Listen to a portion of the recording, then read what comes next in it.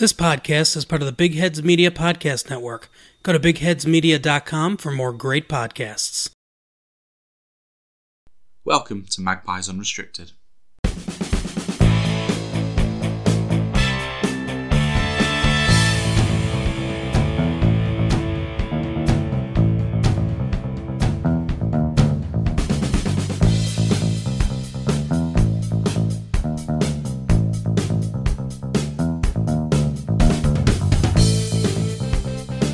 Hello ladies and gents, and welcome to Magpies Unrestricted, where we'll be talking all things Newcastle United. I'm your host Chris Simpson, and joining me as always is Cara Thistleroy. Hello. And we are joining you listeners after Newcastle got back aboard the winning train, 1-0 at home to Wolves. Not the best game I've ever seen. Definitely not the best game I've ever seen. But most importantly, back to winning ways for Newcastle, ending that losing run of 3 defeats. Nice way to bounce back after that 5-1 thrashing at Tottenham as well. I know a win's a win at the end of the day. I think there was a lot of chances that Newcastle had. And it was nice to see lots of different people being involved in those. Bruno obviously was heavily involved in a lot of it, but just skying it over each time. So we can only hope that's something that they're going to improve on in the coming weeks and matches. But at least, people are actually having a pop, which is something that Newcastle seemed to struggle with earlier on. Maybe that's just a confidence thing, and obviously that's building, and the team spirit's building, that people are always in a position to be able to have a go, rather than no one being in the box, which is something that we did see early on in the season, especially. Yeah, I mean, it wasn't a game with like a ton of goalmouth action. I mean, Wolves set up pretty much as we expected them to, as we spoke about last week. They're so defensively solid that they made it difficult for us to break them down. So, we did have some chances here and there, which was nice. It wasn't the most exciting game, and thankfully they didn't offer too much at the other end of the pitch as well, apart from that one late chance for Fabio Silva, where Dubravka did actually make that great save, to be fair. Yeah, they seem to be really lacklustre as well. As you said at the start, it was a pretty dull match. No team really looked like much was going to come from anything. Like, there was a couple of moments, but then I don't think any supporters on either end actually had that much faith in the forwards or whoever was on the other end of the ball to put it away. So there's a real shame for Fraser being subbed off after 12 minutes. He's been in such a good form lately, and it's just a bit of a bummer really for him and for Newcastle. Yeah, I mean, between that and Sam Maximan literally sort of limping off in right at the end, hopefully those two aren't anything serious. We'll wait and see on that front, because as you say, Ryan Fraser in particular has been so good. I mean, we know how obviously key Sam Maximan can be, but Ryan Fraser's form he's definitely been one of our best players for the last few months. So, yeah, hopefully nothing too problematic there. Fingers crossed. But yeah, as you were saying, while there wasn't necessarily like a huge amount of quality going forward, it was great to see. Bruno was just sort of everywhere. Getting involved in everything, just having that just extra bit of quality that he sort of adds to the side, and then. Chris Wood, he deserved his goal actually in the end. Obviously, we had that one ruled out in the first half. It was a great build-up play as well, that one. It's a shame that it got disallowed for offside. Again, one of those marginal ones, but, whatever stuff happens. But yeah, as you say, at least he got something in the end of it. Yeah, that penalty in the 72nd minute. Deserved one. Nice little pass from Joelinton actually as well on that counter attack, and Wood just getting taken out by the goalkeeper. Basically, he didn't get out of the way, but at the end of the day, the goalkeeper came sort of slid out and clattered him. Really, yeah. The goalkeeper had lost control at that point. If the goalkeeper had run and dived himself in front of it, then Wood would have probably tried to get out of the way. But the fact that it was a sliding tackle, I mean, also what forward in the world is going to try and step back and say, "Oh no, it's all right, I won't have a penalty for that." Exactly. Yeah, I mean, I think goalkeepers get protected quite a lot under the laws of the game, so I think he was quite within his rights to not move. Yeah, exactly. I think he played that situation perfectly, really. And then, obviously converts the penalty with a pretty confidently taken one. Which again is good to say. I know it's only a spot kick, and I know it's only his second goal of the season, of course, and it's not like he's got tons and tons of opportunities to add to his tally for the remainder of the season. But if he could finish on the season with 5 or 6, not amazing, but that would I think that would definitely set him up in good stead for next season. Yeah, you have to remember, obviously, he did change clubs in January from a club that isn't getting anywhere to another club that, let's be honest, wasn't getting anywhere. Yeah. And then it took a while to get into this squad that's had seen a fair number of changes in a very short period of time. Not just with new personnel coming in, but I'm assuming a new training staff came in with the new manager, and all of those players then trying to slot into a new style of gameplay. Obviously, just a lot of turmoil. It's going to take time for that type of form. You can't just immediately have amazing form. So I think they've all done really well. And as I say, as you said, I think it's going to be good for next season. It bodes well, doesn't it, for Wood being at least capable of being involved in that type of thing, especially the set pieces, which seems to be something that Newcastle have actually always been pretty good at. They've just, as I say, when Newcastle was struggling, never really had that many opportunities in the opposition half really to get those set pieces. So it's nice to actually see them more and more often now. Never, obviously on top of actually being able to score a goal in open play. Yeah, and just being in the opponent's penalty area, so you've actually got a chance of getting penalties. Yeah, exactly. Yeah, and more than one person. We hardly ever got any penalties under Steve Bruce, and I think there might have been maybe 1 or 2 decisions that went against us as well, but there definitely were. But for the most part, we just weren't putting ourselves in the opposition penalty area, and if you're never in the box, then you're never going to earn any penalties. I mean, look, Man United, and everyone knows the way they've benefited from refereeing decisions over the years. But at the end of the day, teams like that do also just naturally get a lot more penalties because they spend so much more time in the opponent's penalty area compared with a Steve Bruce's Newcastle. Or not only that, but for a long time there was only Saint-Maximin who actually was willing to run at players, and that's obviously where you're going to get a free kick from. Obviously, there are other ways to do that, but having a player running forward into the opposition team is always going to create more chances for a free kick. Now, obviously, Almiron is picked up a little bit, and he wasn't playing very well, and then was he injured as well at the start of the season? I feel like he's not really been a big part of Newcastle this season. Yeah, you know what? I can't remember in terms of injuries, but you're right, he hasn't necessarily played a huge part. Like you said, obviously been struggling certainly for form here and there, if not fitness as well. Well, Bruno and Willock have started obviously to pick up now and are more ball carrying players. So yeah, it's getting there. It's getting there. But just speaking about Saint-Maximin actually, so there's not a lot of news really this week to go through, listeners. But one thing that we've seen a lot of recently in the media are various reports about Saint-Maximin being sold this summer for big money. I think like 50 million is the price tag I've seen being floated around. And we don't normally talk transfer rumours too much because a lot of the time I feel like you're probably just wasting your breath, and you're better off just talking about something when it's confirmed. But there has been a lot of talk recently about Saint-Maximin, and I find it all a bit strange, to be honest. I mean, look, I think, as we both discussed in recent weeks, he's not been at his best recently. And it can sometimes be frustrating, when he's trying to do it all himself and maybe isn't missing passing. The pass.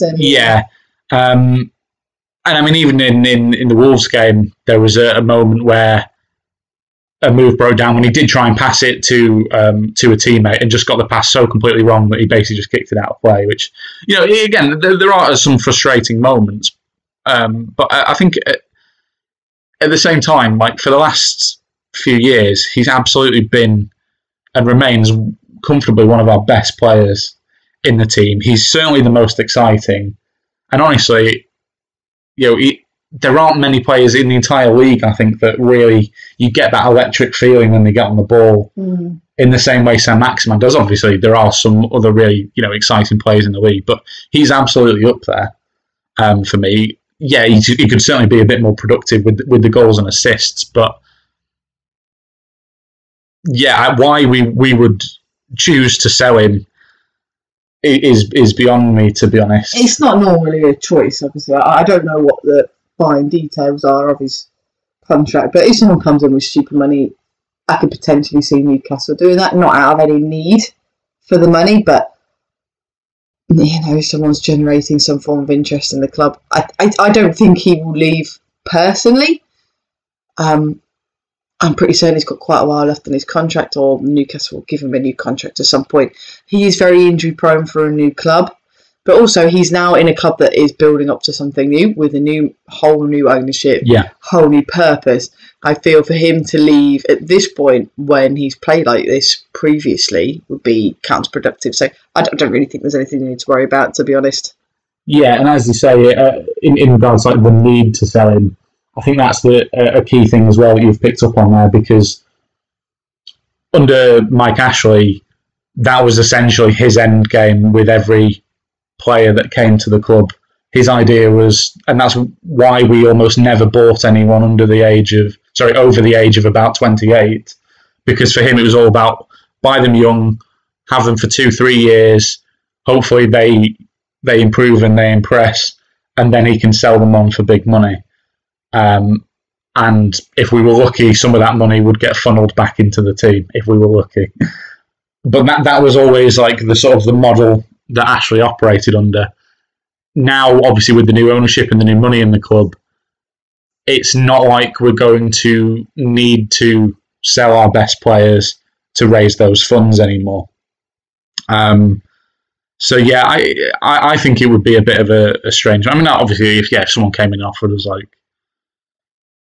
as you said, really sort of crazy money, then But I mean, I don't want to see him go, and I don't think he will. But it just seems weird that there's just all these reports at the moment. I mean, Eddie Howe has literally addressed them and said that he's not going anywhere, and yet still they seem to persist, which, as it seems a bit strange to me when we're on the cusp of, exactly as you said, building something new. He's going to be a key part of that. He's one of the few sort of players who was here at the start of the takeover where you definitely be confident of they can still play a key role in this team going forward for years to come. They're not. He's not going to get turfed out because he's not been good enough, or because he's a sort of bit part squad player who needs freshening up or anything. So, yeah, just a bit of a strange one that I thought. While there wasn't much other news to go through, that I thought we'd maybe just have a few minutes on that. But very strange. But yeah, I think. Well, you heard it there, listeners. I don't think either of us really think he's going to be on the move this summer. I certainly hope he's not, because, as I say, he's been certainly one of my favourite players in the team for some time now. It will be interesting to see what happens over summer, though, because my assumption is Newcastle are kind of going to go a bit all out, try and replace a lot of the defence. I think that's probably the one that's going to get the most seen to be honest. Another striker is needed. Yeah. Another midfielder, because when there's injuries, it's struggled to be filled with someone of a similar quality. Yeah, I think they're definitely some of the key areas I think you've highlighted there for this summer.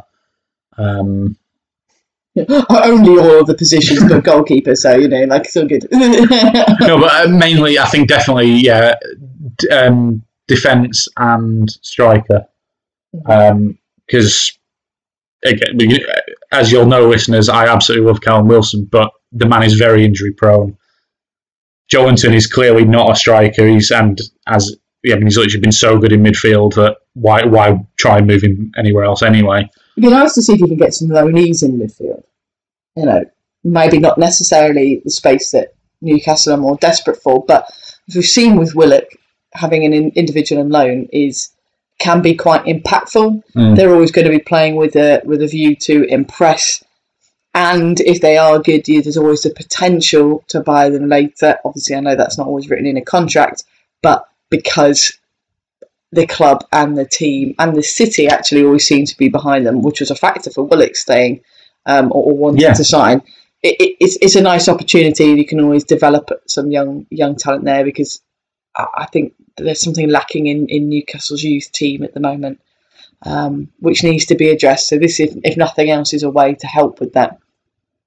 Yeah, that would be interesting to see, because I think now that we've got Bruno in and now that Joelinton has sort of reinvented himself, we are definitely looking stronger in midfield than we were, a few months ago.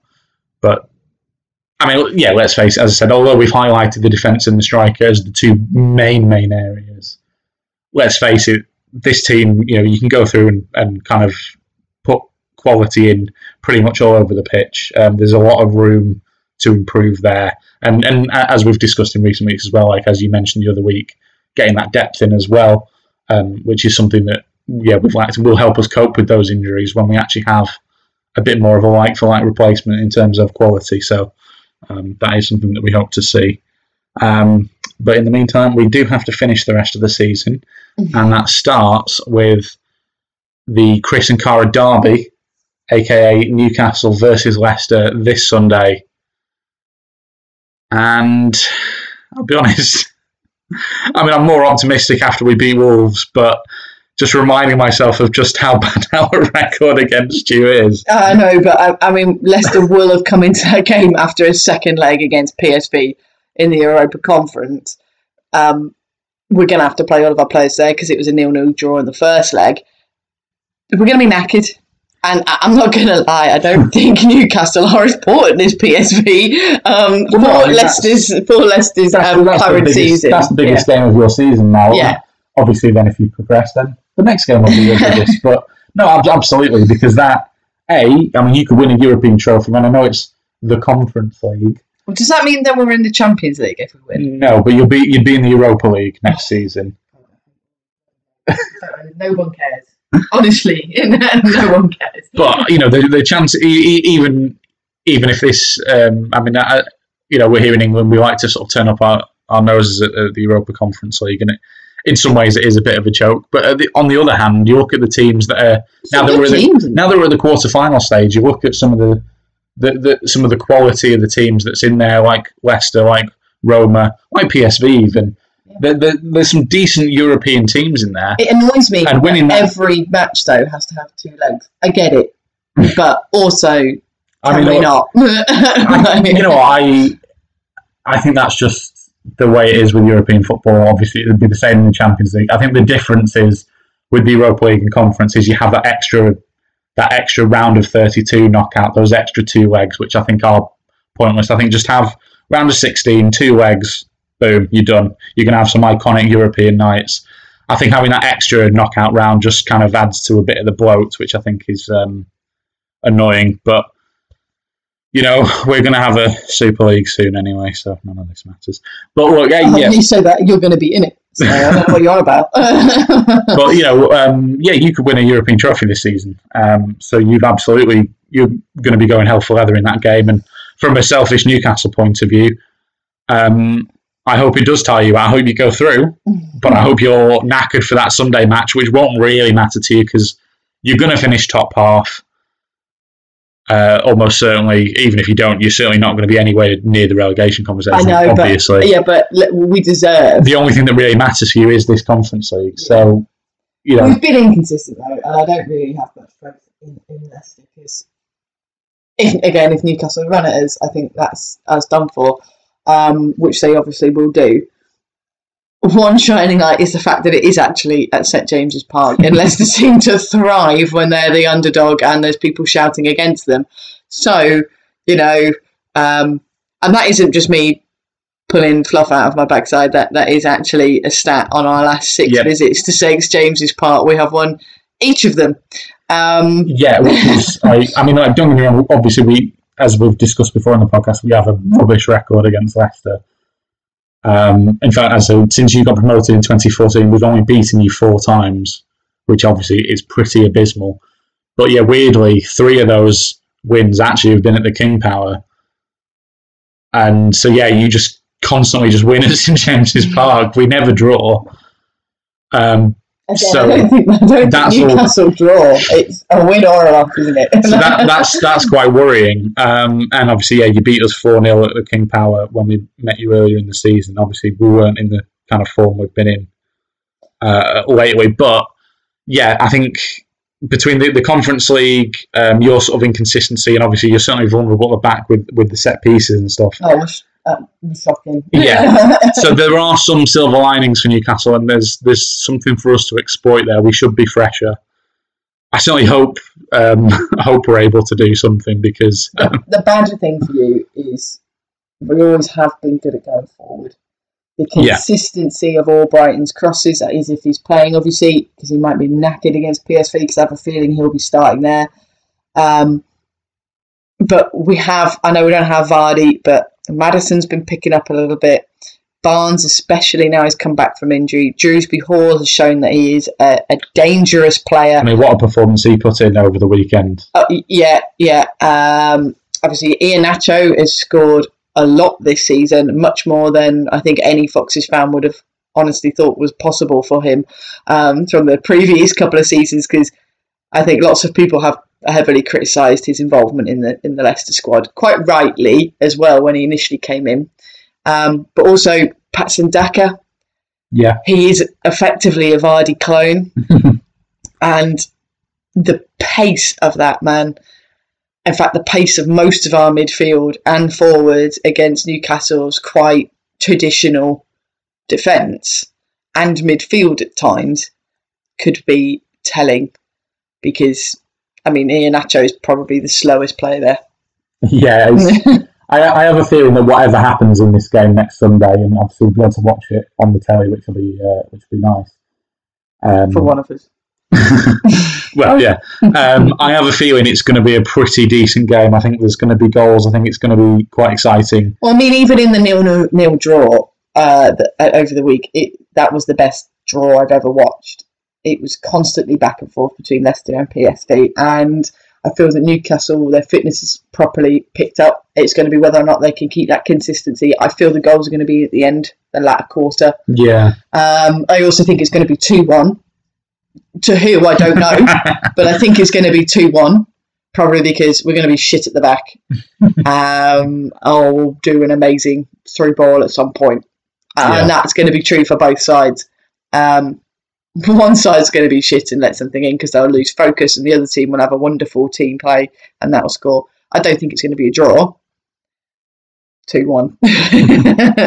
Well, it should make for a good game, and it should make for a good pod next week as we dissect whatever has happened. How shocking one of our teams that we support. As one of us will be very depressed. But yeah, so check on back with us for that one next week, listeners. In the meantime, if you could please give the podcast a like and subscribe and a positive review, that'd be absolutely amazing. And until next time, we have been Magpies Unrestricted. I've been your host, Chris Simpson. Thanks, Cara. No problem. And thank you, listeners. Bye. This podcast is part of the Big Heads Media Podcast Network. Go to bigheadsmedia.com for more great podcasts.